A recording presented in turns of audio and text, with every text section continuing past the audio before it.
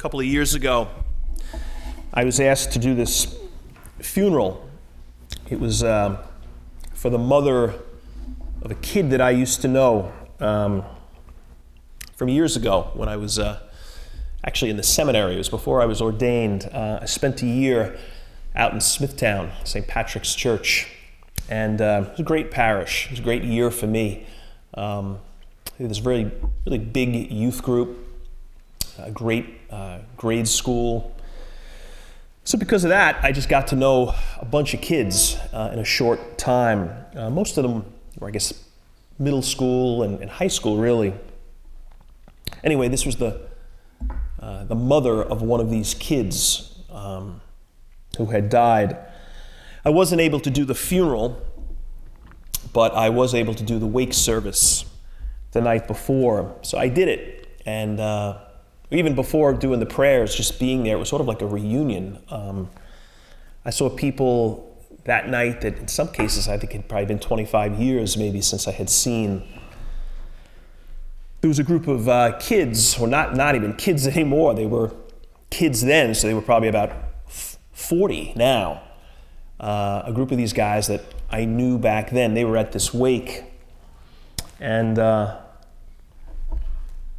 it's kind of a reunion for them too. I think for a lot of them hadn't seen each other in lots of years. So they were leaving the wake, and one of them came up to me and said, "Hey, we're gonna go out and grab a drink. Do you want to join us?" So I did, and it was great. It was a lot of fun. It's probably about 7 or 8 of us, and just a lot of reminiscing. You know, it was like a reunion.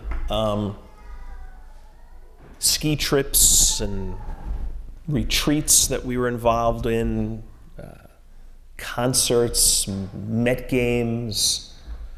They had a great par 3 golf course out in Smithtown. We used to play golf a lot. Just great memories. And the guys just sort of like took turns going around the table almost naturally, just telling stories. There was one guy at this table in this group who kept saying to us, I don't remember that. Like he was not remembering a lot of these common memories. When did you guys go there? When did you do that? I don't remember that. And I remember I was looking at him, I could tell like he was like every other story he was sort of in the dark about. Everybody else at the table pretty much had clear memories, and this guy just not. He was like, where was I? Where was I for all of this stuff? And eventually one of the guys at the table responded to him, and he said, you don't remember those events because you weren't at a lot of them. You weren't there. And then he went on to explain why he wasn't there. He said, because you were like girl crazy.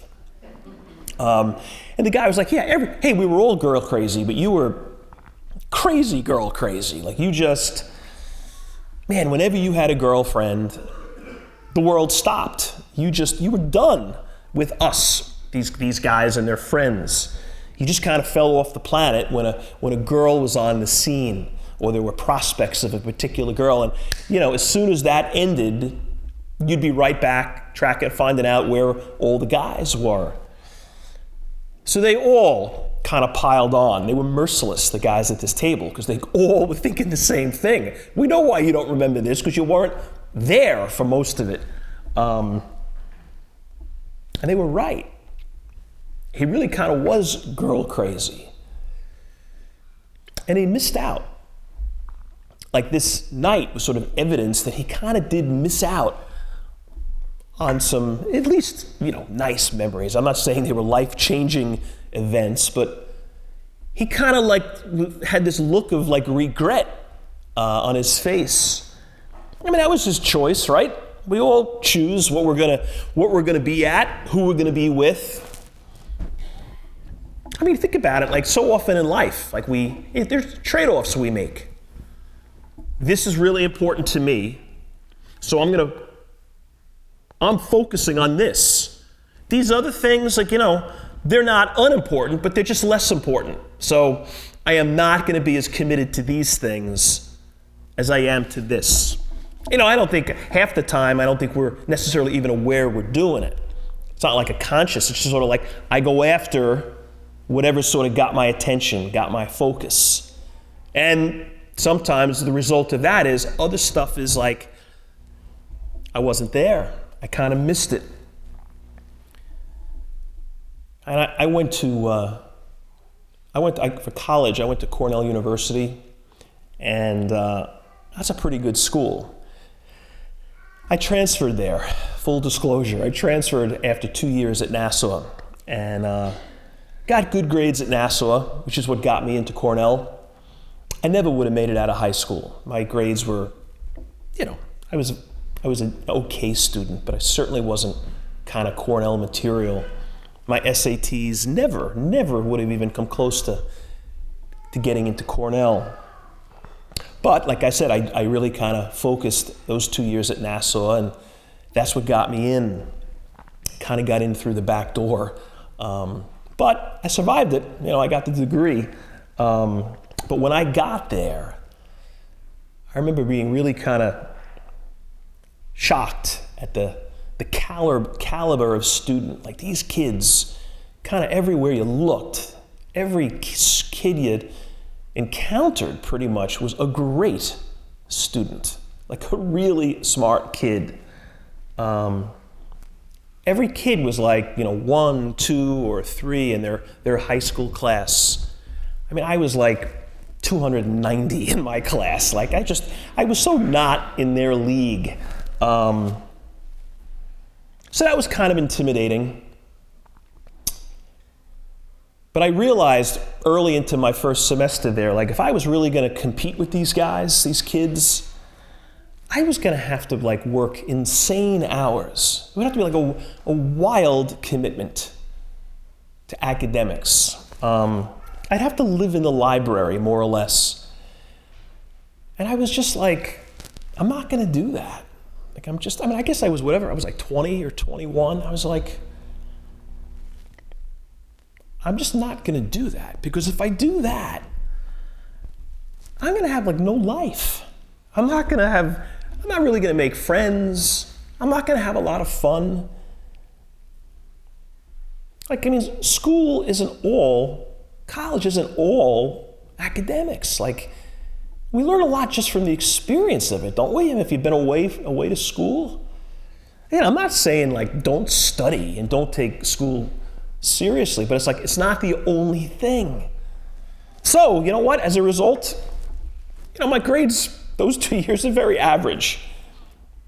In some cases, less than average. Like, they're not great. But I also made friends during those years, and I had fun, and I have great memories from those 2 years. So it was a trade-off. Like, I am not going to be singularly focused on competing with these kids. There's something else more important to me. That was way back then. And I really don't regret it. I could have worked harder than I did, and my grades still, all being said, should have been better than they were. But in the big picture, I think I did it right. I used to look at kids that I was in class with, these kids who were just like rocket scientists. They were brains. And they were so consumed with grades. Like, that's all they focused on. They had no life beyond the library. They were just very, I think, kind of sad, one-dimensional people. Yeah, very academically sharp and successful, but I don't know. It was like they chose to follow a particular star. And I think it was the wrong star, probably for a lot of them.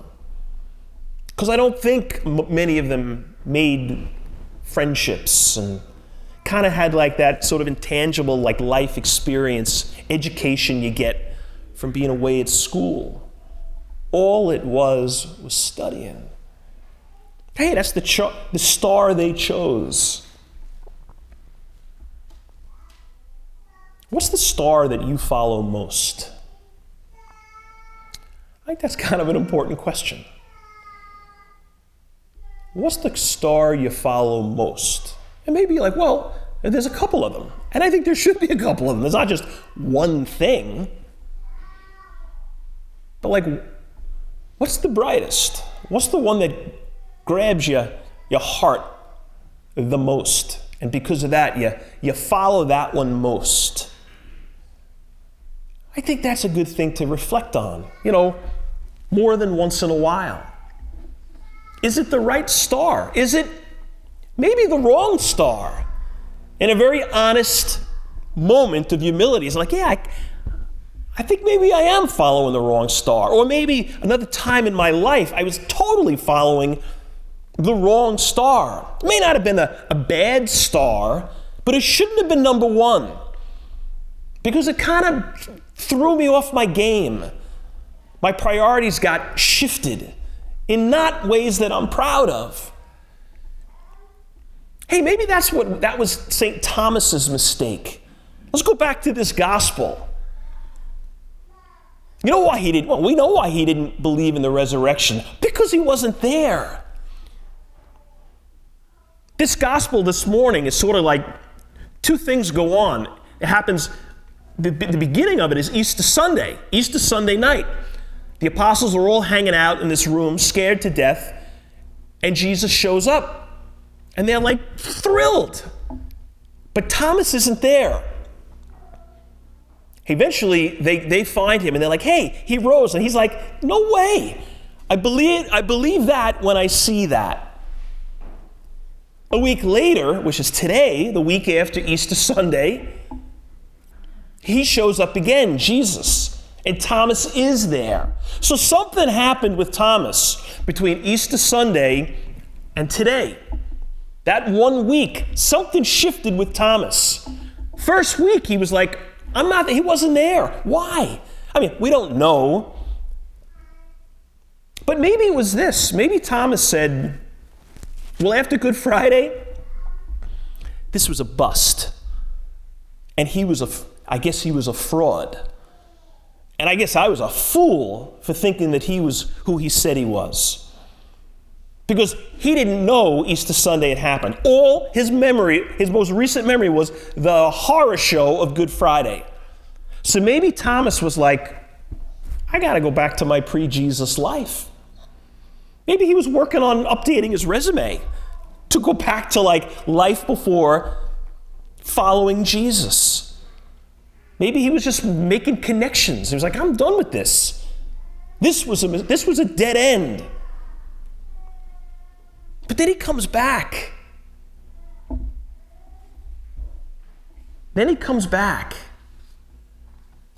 I'm reading this book. A friend of mine gave me this book a couple of weeks ago. It's written by this guy. His name is Richard Rohr. He's a great writer. He's a priest, a Franciscan priest, great spiritual writer. The name of this book is called Falling Upward. It's kind of a strange title, right? Falling Upward. So like contradictory, right? Anyway, the premise of the book is this. I haven't read it all, but I pretty much know, I think, this much. Like he says that most people kind of live, he describes our lives like in two halves, first half and second half. But the first half, he says, for most of us, most people, is you're trying to figure out who you are. You're trying to establish your identity. Who am I? Who do I want to become? How do I get there? How do I become the person I want to become? So those years are like, first half is sort of like, it's all about achieving and accomplishing and performing and establishing. Let me get myself settled. Let me get into this school. Let me get that job. Let me buy that house. Let me get, all these good things that we should, and I think most of us do pursue. First half of our life, most of us sort of like we try to build like a tower of success. And then he says, what happens to most people somewhere along the way is the second half, where something happens, something not good. that involves suffering. Something we didn't ask for, maybe something we didn't deserve. Maybe it is something we deserved, some screw up on our part, some tragedy. I got fired and I didn't deserve it. My marriage exploded and I never anticipated it. Some health scare or health issue. I can't believe this has happened. Some loss. Thought I was going to spend the rest of my life with this person and she died. We weren't even married 25 years. Again, maybe something that was sort of like my fault. I went off track and really just messed things up. But it's like this life-changing event, and suffering is totally part of the mix. But something comes from the suffering. Like it forces us to search for meaning. The first half of the life was like, I kind of knew what I wanted, and I was going for it. And maybe it was good, but it was also kind of incomplete. It's like, now what do I do with this life that I built after this horrible detour? Stuff that used to be incredibly important to me isn't really so much anymore. Stuff I would lose sleep over. Now I'm like, yeah, it's just not that big a deal. What was I thinking?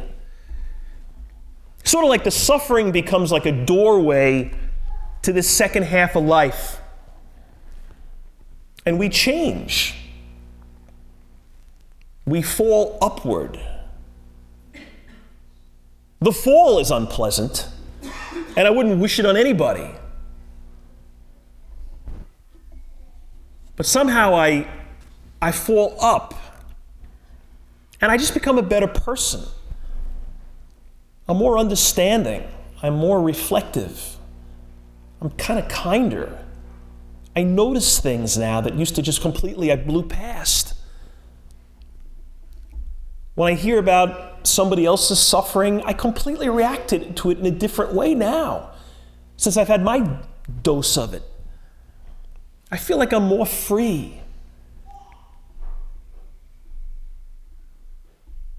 And it's all up to us. And it's not always a chronological thing. I mean, the first half, I guess, sort of has to happen when you're young. But that second half can kick in, spend time in a pediatric cancer unit, and you got a 15-year-old who's battling cancer. Well, there's a really good chance that kid has entered the second half.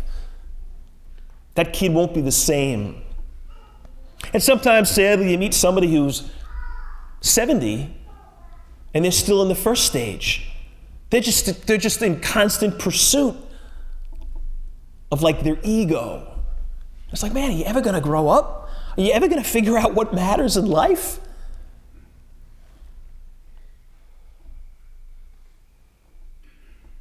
Where was Thomas? Why wasn't Thomas there? You know what? Thomas became the first apostle to be martyred. All but one was martyred, but he was the first one to go. So I guess he must have been pretty loud. He must have been pretty committed to it. Something happened. You know, I was coming here a half hour ago, and I don't know, Nickerson Beach or one of those beaches along the way. I'm looking at these little kids who were playing lacrosse, like these little munchkins. They were like, the lacrosse stick was literally like bigger than they were, or maybe the same size. And all these moms and dads there, and it was very cute, just kind of seeing them out there. Then I'm also thinking, it's like 10 o'clock on a Sunday morning. Man, I wonder how many of them just said, yeah, it was going to be lacrosse instead of here or some church somewhere. You know, it's the guy who, sort of like the guy at the wake who missed out on all those memories. It's the father who's like, I don't remember my kids' memories of my kids so much because I just wasn't there, because I was too committed to other things. And he has the regret of that.